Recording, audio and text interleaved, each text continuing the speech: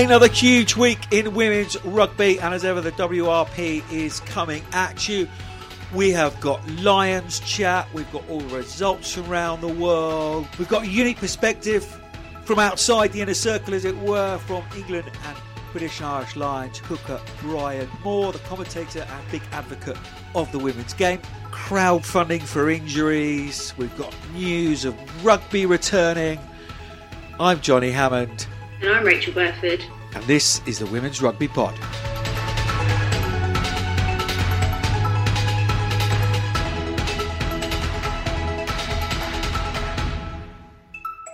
How are you, Burf? How's things? How's the calf? Yeah, no, I'm really good, thank you. Feels really good. Rehab's going really well. I almost feel a bit of a fraud it's going that well. So, yeah, no, in a good place. What I wanted to say, Burf, is you got this injury and the sun's out and what have you. I mean, do you do a bit of rehab and then it's sort of pina coladas with your feet up in the garden, soaking up the rays? Or how does it work for a pro like rugby that. player on rehab? Yeah, no, it's just like that, Johnny. Just, you know, do a little bit of rehab. And then I reckon yesterday I did about 1,000 calf raises. Like, that's just one part of my day. And then when you're injured, it's one of the worst things because you have to do all the training as well. So you still got to do strength conditioning, you still got to do weights, you still got to do skill stuff, you still got to watch video, and then you've got this added session of rehab that you've got to do. So it definitely is not sit back, feet up. I think they make it so horrible so that you want to get out of it as quickly as possible. Yeah, they're not silly. So I'm just, you know, some people kind of reasonably good with injury. Some people kind of have to be quite good with injury. I suspect Jack Willis is in that camp. But you're not one of those people. You're just so eager to get back out there. Is there a target date yet, or is that something you can share? Yeah, no, I think like any player, as long as you've got a plan, then you can kind of focus on that. I think when you're unknown what your injury is or how long it's going to take, it's difficult to work towards that. But yeah, no, I'm looking to get that round for maybe around 15 or 14. Not sure exactly what one that is. 20th of March is round 15. You are playing away at Bristol. Yeah, no, that's too soon. So probably looking at, because there's going to be a break with the Six Nations maybe, so in and around that time. Magic. But it's just a couple of things I wanted to pick up with you and just have a chat. Back to the British and Irish Lions. There's a development. A small one, but nonetheless a development. Yeah, really significant development. I think it's so easy to say, we want this, we want to do that, and wouldn't this be great? But have we actually done the detail around it and looked into whether it's viable, sustainable, and how we can action it? And so I think it's a huge step forward for the British and Irish Lions. Like, I've been involved in a couple of conversations with Ben Cavery before about it, and, you know, they are dead keen to have some form of women's British and Irish Lions, and I think they're going about it the right way, if I'm honest. I think it's really good what they've done. And yeah, just looking forward to seeing what's next. Yeah, basically Royal London, who are the official pension investment and life insurance partners of the Lions series, they've also become a principal partner of the Women's Lions programme and will fund a study to examine whether a Lions women's team could be formed. I agree with you. It's another step forward, but it feels like you're in that sort of really heavy, thick mud, or even treacle, where you're sort of almost leaving your welly behind. It's that kind of slow on this progress. Reaction on Twitter is very much, we can give you the study now. Yes, we all want it, but it's more than that, isn't it? It's whether it's commercially viable. We live in that kind of world. Where are the Lions going? Do they follow the men's programme in terms of, you know? Obviously, the men go to New Zealand, Australia, South Africa. South Africa aren't there at the moment. Lynn Cantwell's probably going to change all of that. Australia, seven's a good side, but again, probably not there. New Zealand, certainly. You look at North America, but England beat USA and Canada standing on their heads. Could you do a trip to France? Do a little tour around France, and then I don't think we've even spoken about this before. Yeah, no, I think that's the beauty of this, is that the Lions is rich in history, and it's not about completely changing anything, but it's just we don't have to follow suit. And I think we have to go at the moment where the standard of playing is, and whether that is in France, because we know what France are capable of, is probably between France and New Zealand at the moment. I mean, that's if we're looking at next year. Maybe if we're looking in the next cycle, then, perhaps then Campbell has done enough there to be competitive. Or so it's same in Australia, they may be in a place where they are more competitive. But I think at the moment they would be the two only countries to really get a competitive game up and running against the British and Irish Lions side. Yeah, and I think, as you say, the Lions is the pinnacle of the men's game in the United Kingdom and Ireland. But this is you're starting a book forever. It's going to be there in the annals of time forever. Got to start it in the right way, and therefore you don't quite get it up and running as quickly as possible. I think that's right. But you've got to start it correctly in the right vein, so that forevermore. Take the women's barbarians. Got all the right people involved, started in the right way, loads of buzz around it. Now everyone wants to be a barbarian as well. Did it perfectly. Social media, all the rest of it, club getting behind it. It's got to be the same for the women's British and Irish Lions, or Lionesses, in my opinion. Humbly. On slightly more sour news, Berth. Rugby community is having to come together again. Alicia Butchers, Bristol, and Daisy Hibbert-Jones of Sale Sharks are crowdfunding to cover the cost of their surgery after injury. Is worth noting the clubs have given some funds towards it, but of course there's two sides to every coin. Happy to be corrected, or for Sale or Bristol to come on, what have you. But on paper, on the face of it, that's ridiculous in 2021, isn't it? Well, yeah, I think on the face of it, they've had to put a post on Facebook to ask for money. So that is what it is. The clubs have clearly not funded the full operation or the full care. And this is like, for me, there's a flaw in what minimum standards are required at clubs. And players should be...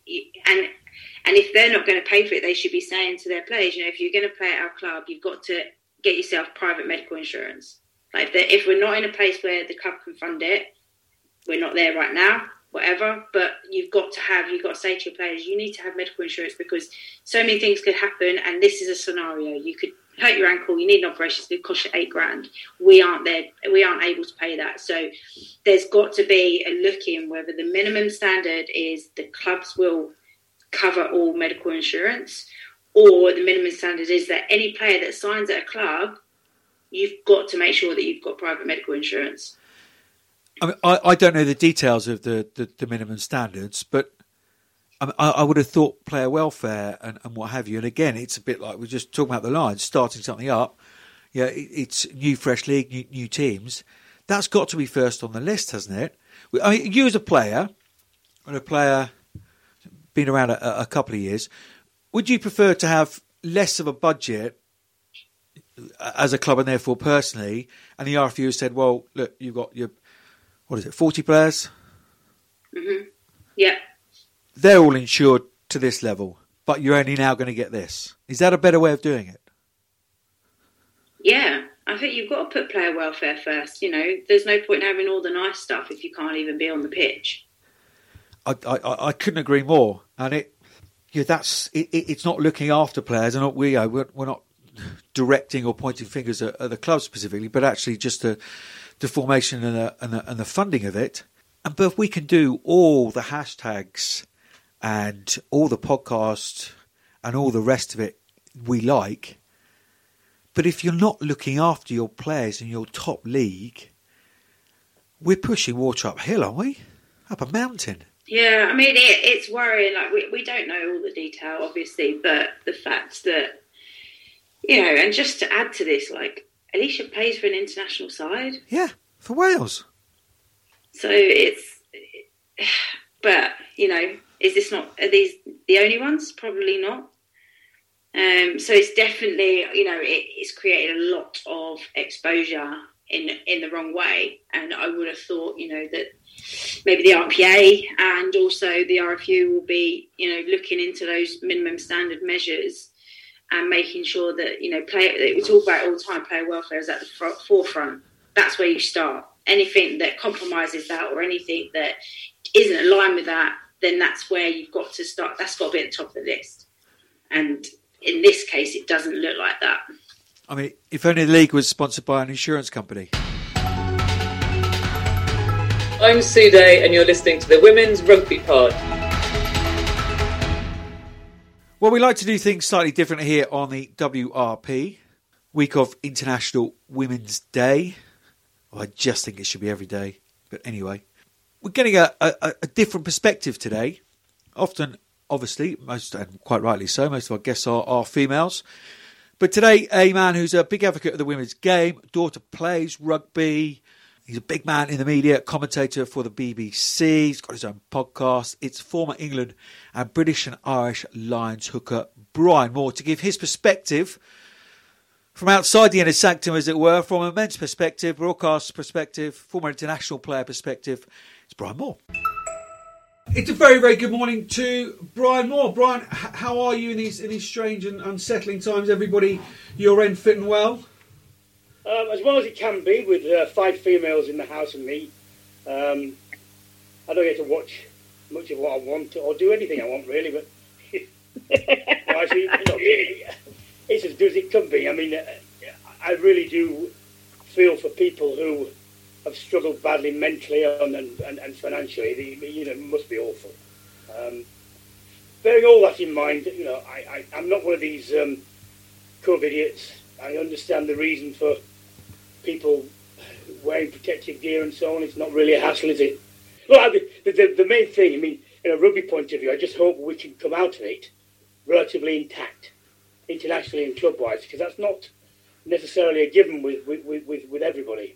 Yeah, I couldn't agree with you more. We were just going to touch on, obviously, you're a keen advocate of the women's game. You've mentioned there living in a house of 5 women. I understand certainly one of your daughters plays rugby. Are you? All 4 of them play.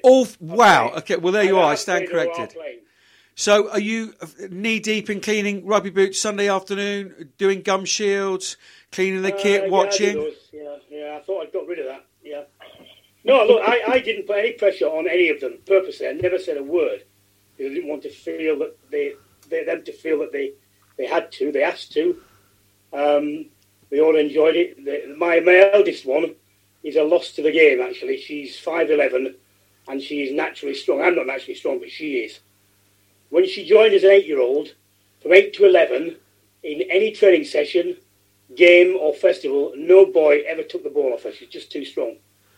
Wow! She went to malls and just ripped the things. She got told off by a referee, who said she was showing feminist aggression when she hurled someone to the floor. It was just it was a wrong turn of phrase as well. Sort of, if you think about it, wasn't it? No, they really enjoy it, and long may it continue. The more women girls play, the better the game will be.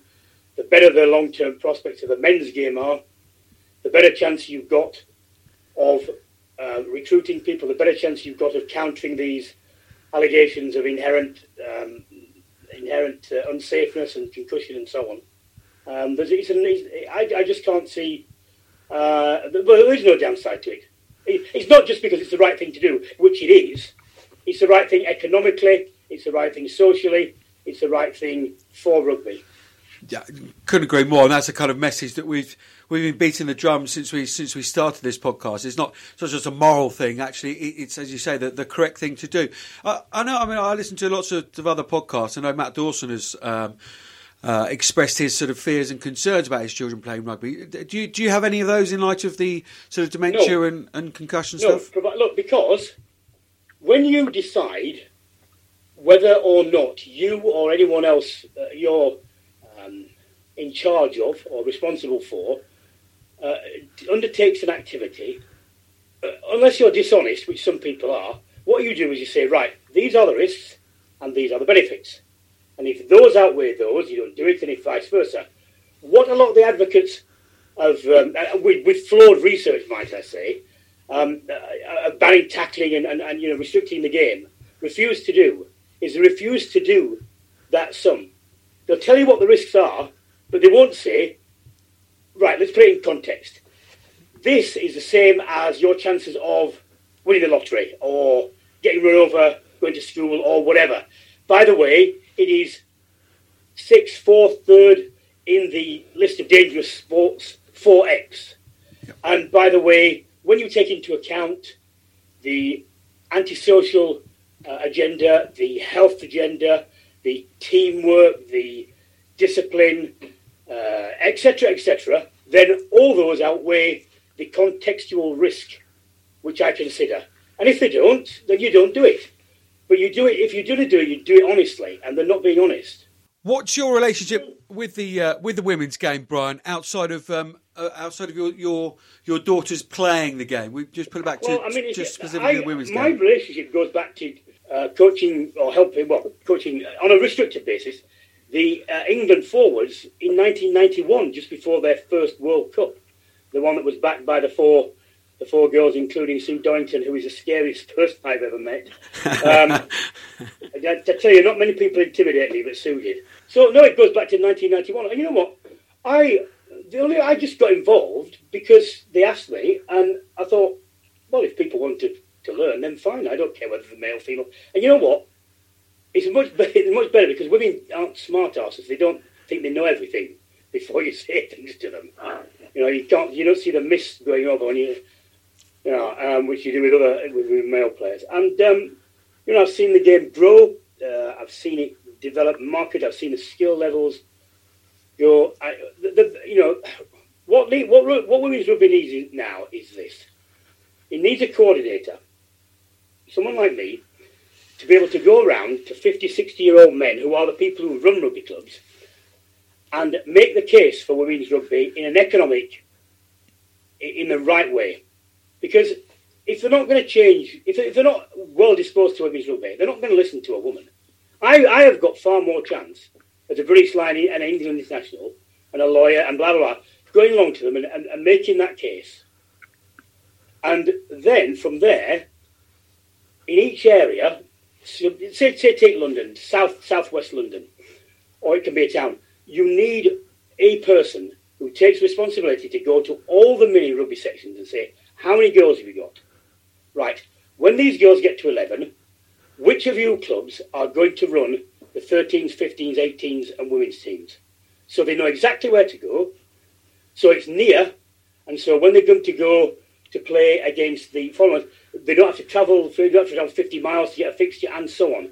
Because my 19-year-old now, she simply stopped playing because the next women's team was girls' team was too far away.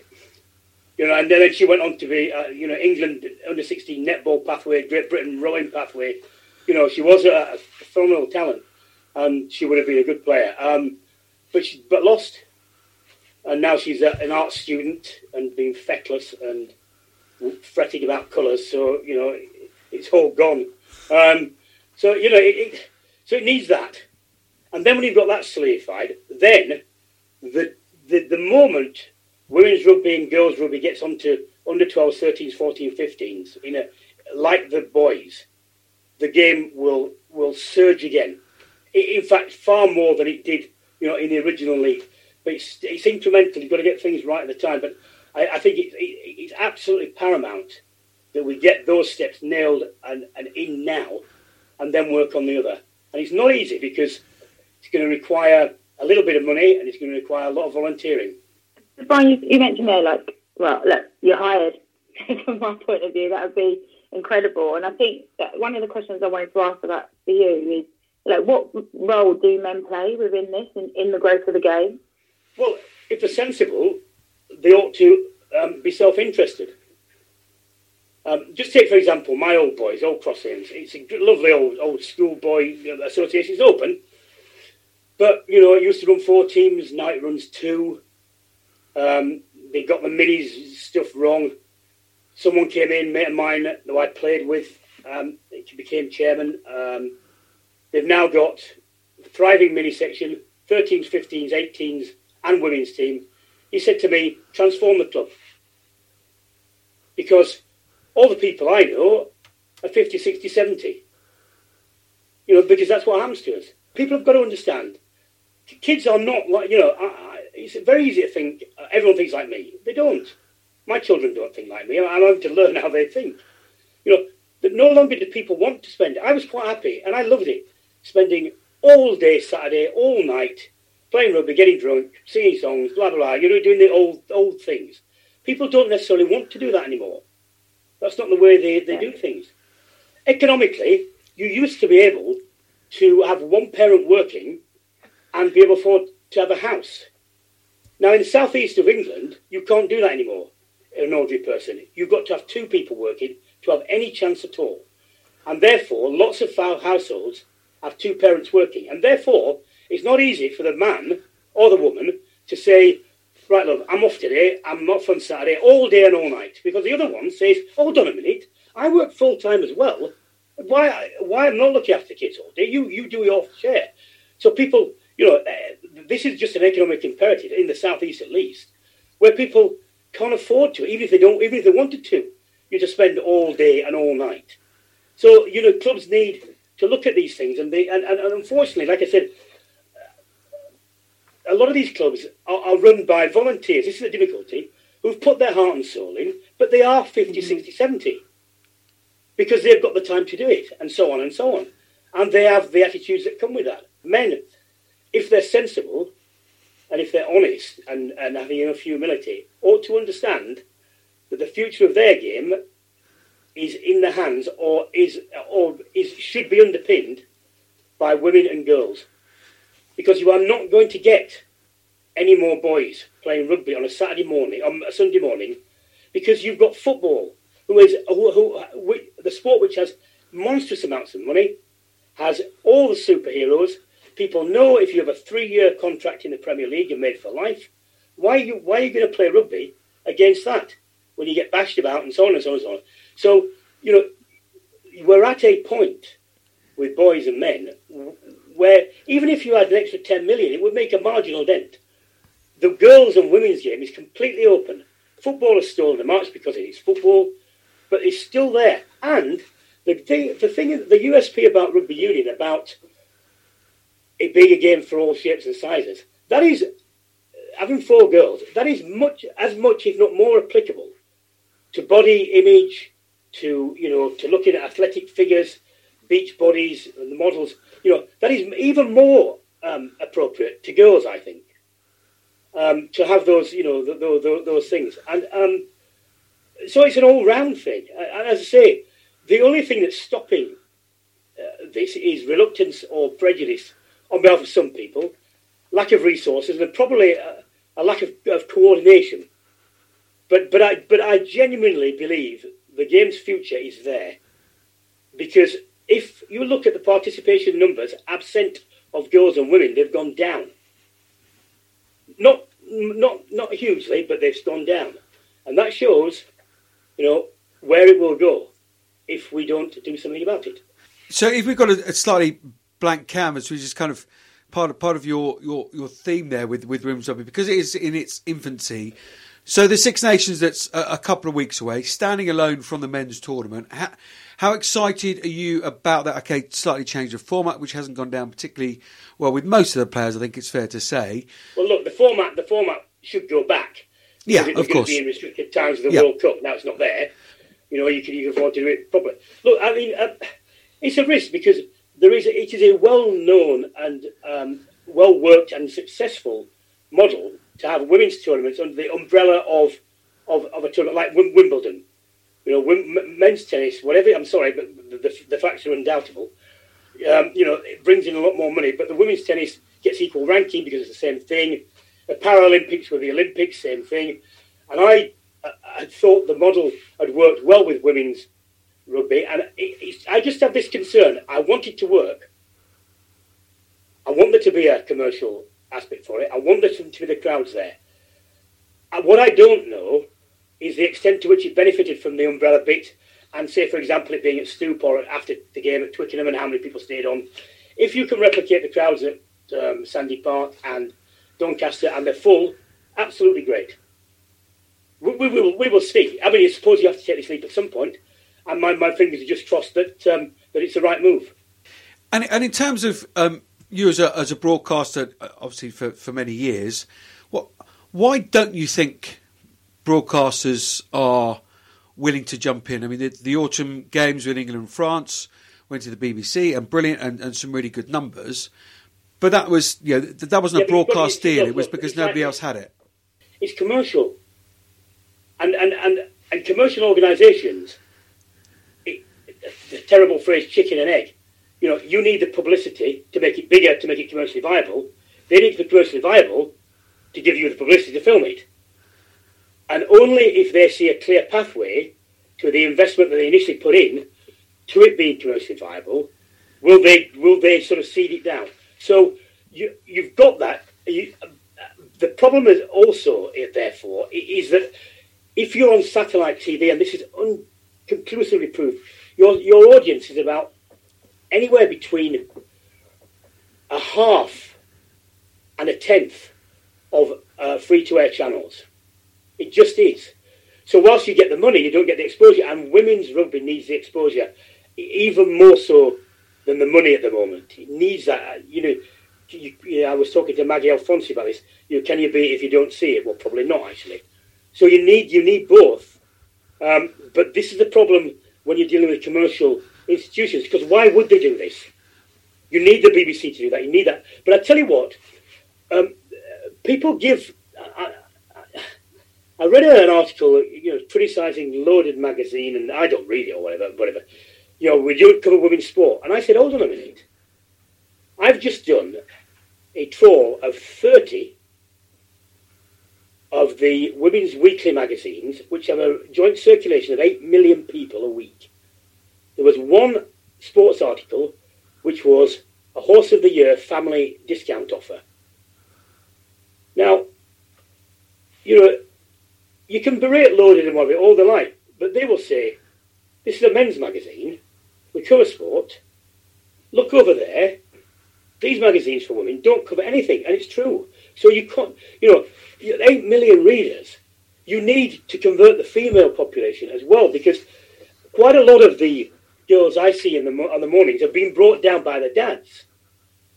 The reason you need more girls and women and then parents and so on to have gone through it, so that they can bring them down as well, and they can influence, and then they can demand of magazines.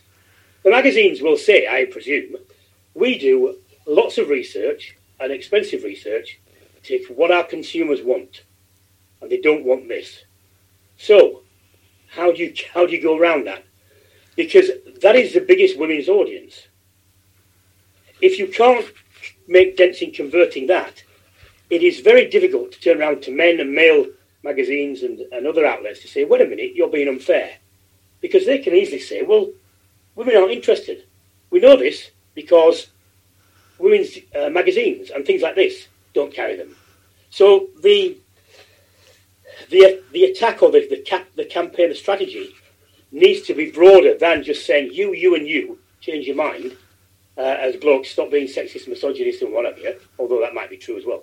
And say to women and get women, writing into these magazines, pressuring them. The thing is, one of my mates from school just happens to be one of the sponsorship experts.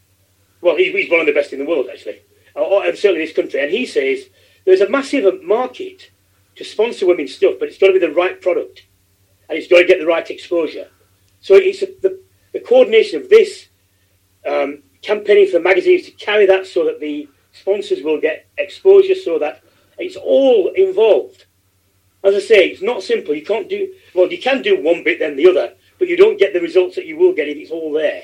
It needs to be done in a coordinated way. But that takes money, it takes time, it takes volunteers. And at this moment, rugby's struggling to keep itself afloat in any guise in lots of places. So I just hope that it holds its nerve. But I come back to this point, and I'm not saying this because I'm because I'm, woke or anything, although people who use woke like that don't understand what it means. The fact is, it's the right thing to do. It's the future of the game. It's what will underpin the game. What a great way to finish things off. Conscious of your time, Brian. It would be a fascinating chat with you, and huge thanks for your time this morning. Some really interesting points there, and that's exactly what I wanted to be getting on, was a slightly different angle of looking at it. Someone who clearly understands the worth of women's rugby, and as you say, the right thing to do. So thank you very, very much for joining us on the WRP this morning. Are you commentating at the weekend? I don't think I am. I'm just watching frustrated silence as England try to get to grips with France. We will see. Brian, thank you so much. Enjoy the game of the weekend. Thank you so much for your thoughts this morning. Take care, Rick. Listen, if you ever want anything else, just don't hesitate. No problems. Top man. All right, legend. Thank you. Thanks, Brian. See you soon.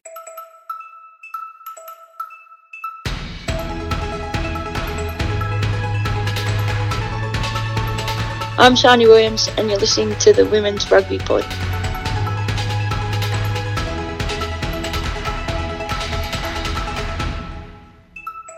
News time.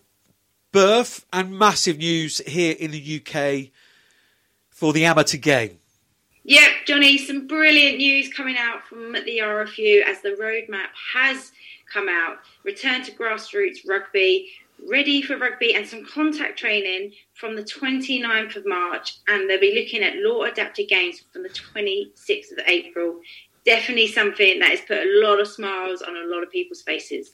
Huge news, have to say. Very, very excited for that. I'm sure people up and down the country will be as well. Let's just keep vigilant in the meantime. Some news coming out of World Rugby. They're paving the way for future leaders in the game with 12 new women's executive leadership scholars. This is now up to 49 since 2018. Anna Tuiketi from Fiji, Lana Sando-Kemi from Papua New Guinea, Annabelle Kehoe and Megan Howard from Canada. Do you remember Megan? She was the Canada manager in 2014. Anyway, Abigail Unikwa from Zimbabwe, Perez Mukoko from Kenya, Dio Yenti Casante from Costa Rica, Natalia Diaz from Argentina, Hannah Shanagova from the Czech Republic, Rebecca Davis from England, and friend of the pod, Iran's Nahad Barmajadi, and Sarah Abdelbaki from Syria. Congratulations to all of you. And that's really important, isn't it?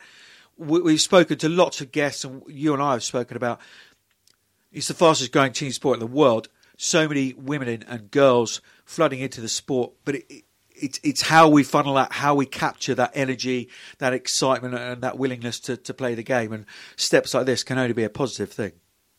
Yeah, I mean, it's really vital. If you want to drive change and implement programs and things like that, then you need leadership right at the top. So this initiative just allows, that acceleration again, and to have an environment where you can share resource, you can reach out to people, and you can learn quicker than perhaps you would on your own. We all know that. It's a really, really vital part of the piece. And so good to see the HSBC Sevens series is back for 2021. This will be kicking off for the women's in Marcoussis on the 15th and 16th of May and on the 22nd and 23rd of May. Can't wait for that to get up and running again. I've certainly missed the Sevens series. Yeah, then the men's event in Canada in September, London. That again is the men's Singapore as well as in October. Hong Kong, which is a joint event, men and women's, 5th to the 7th of November. Dubai, Emirates Sevens, men and women's again.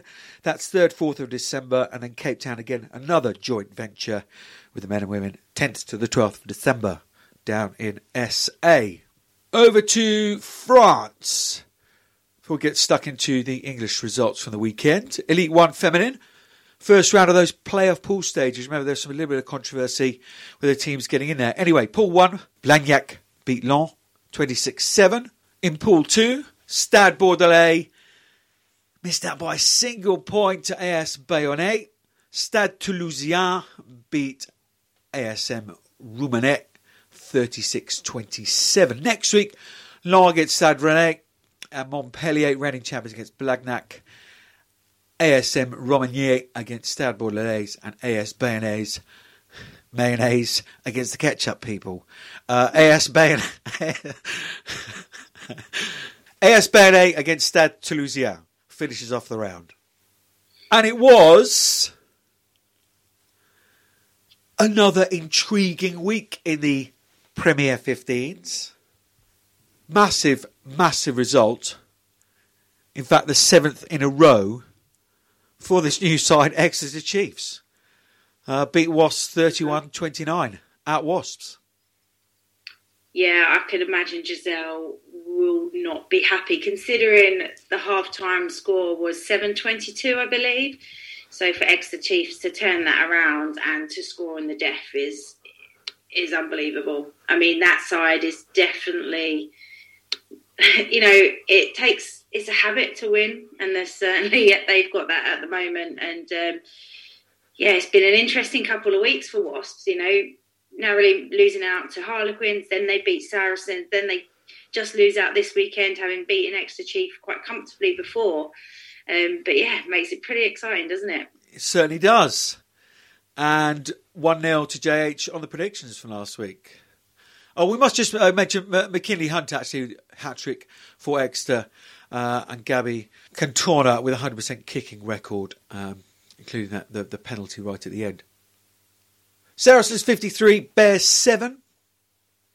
May Campbell can't keep away from the try line. Oh, she's got such a low centre of gravity. You try and tackle her and she just slips through. So, impressive stats again. Another hat-trick for the girl. Harlequins without Totem Pole Burford. 28, Gloucester Hartbury 15. First thing probably to say is we just wish Mo Hunt all the very, very best. Yeah, just dropped a little text yesterday. Still yet to have a scan, but we just wish her all the best. Horrible looking injury. Never like to see any rugby player going off the field on a stretcher. But anyway, a good win. Yeah, it was a solid win. I think, Gloucester Hartbury certainly tested Harlequins a lot of the time. They put them under a lot of pressure. But Harlequins found a way, and, a couple of brilliant standout tries, which both of them actually made try of the week, so get voting. Jess Breach doing what she does so well. Such an elusive, balanced runner. Getting on the outside, zippy. Managed to go pretty much the full length. She'll think it's the full length. But I have to say, Amy Cocaine's try was unbelievable. She read the defensive play really well, got an intercept, then, little sprint through for about 10 metres, thought, do you know what, I'm going to get tackled here, put boot to ball, little lovely soft rubber towards the try line, manages to bully the breakdown. That's what she's good at, pick the ball up and dot it over. It was unbelievable from the hooker. Yeah, sensational. And do you know what? Obviously, I have a look at all the team sheets on a Friday when it's all announced. And from, say, 12 months ago or last season, give or take a bit of COVID, it's a very, very different looking side on paper. Now, you've got some injuries and various bits and pieces. But actually, it's a very different looking Harlequin side. You can't select it on a Wednesday knowing what the team is going to be. And quite a few youngsters in there. So I was quite impressed by that result. DMP Durham Sharks once again nilled 62. The Loughborough Lightning put on them. A third hat-trick of the weekend came from Olivia Jones, as predicted. Yeah, I think, are we seeing an improvement from Durham Sharks? I'm not sure.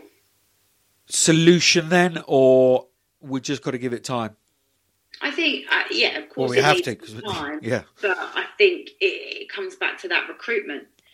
They need, a couple of, we always talk about the spine of teams. They need some really key decision makers. And you look at the likes of South Shark, I know we'll talk about their result in a moment, but, having someone like just one player like Katie Daly-McLean can change the entire side. They need a couple of players like that just to start getting on the right direction, to be able to control and direct the team.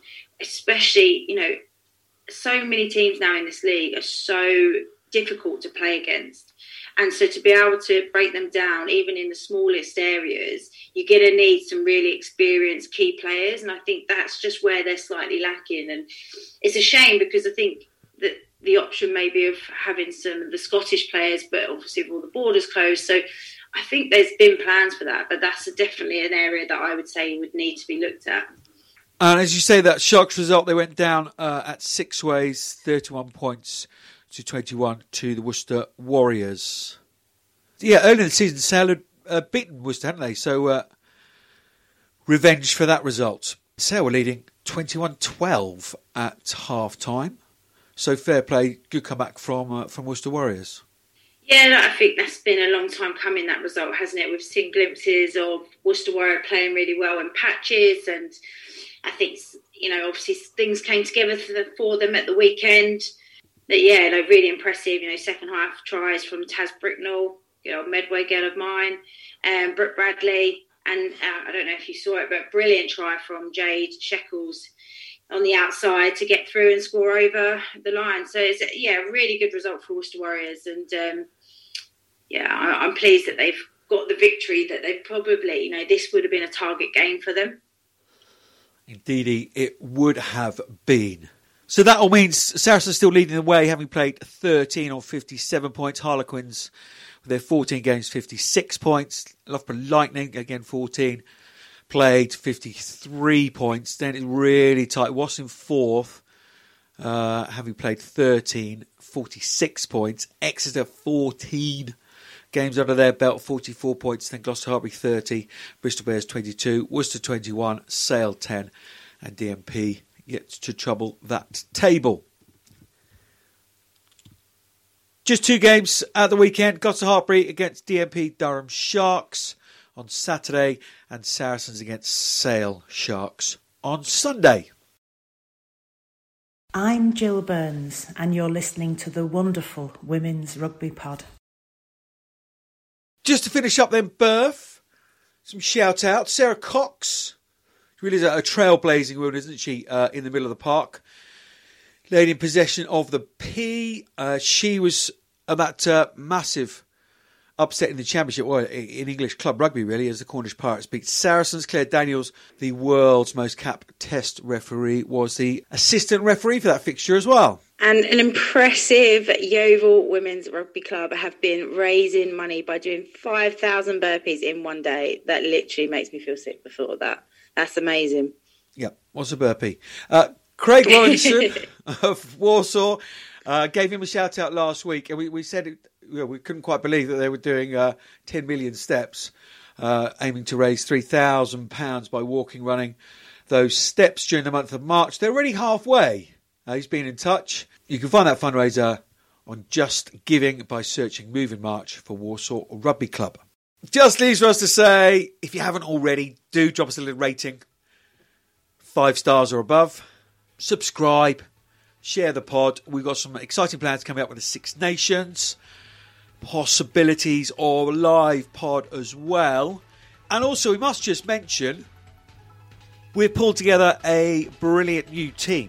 More content, going to be more over social media. YouTube channel has launched as well. We're going to be coming at you visually as well as audio as from next week. So yeah, some really exciting things happening for the WRP. Thank you to those people who have jumped on board with us. Thank you to you, Berth. Thank you to Brian Moore. Interesting to get his perspective. He's a forthright chap, and I think it's quite healthy to have someone who's not in the middle of the trees, but actually looking in. Yeah, no, it's really good to have him on, have a different perspective. Like you said, he's a big advocate of the women's game, so it's great to get his input this week on the pod. Next week, another big name from the women's rugby world coming at you.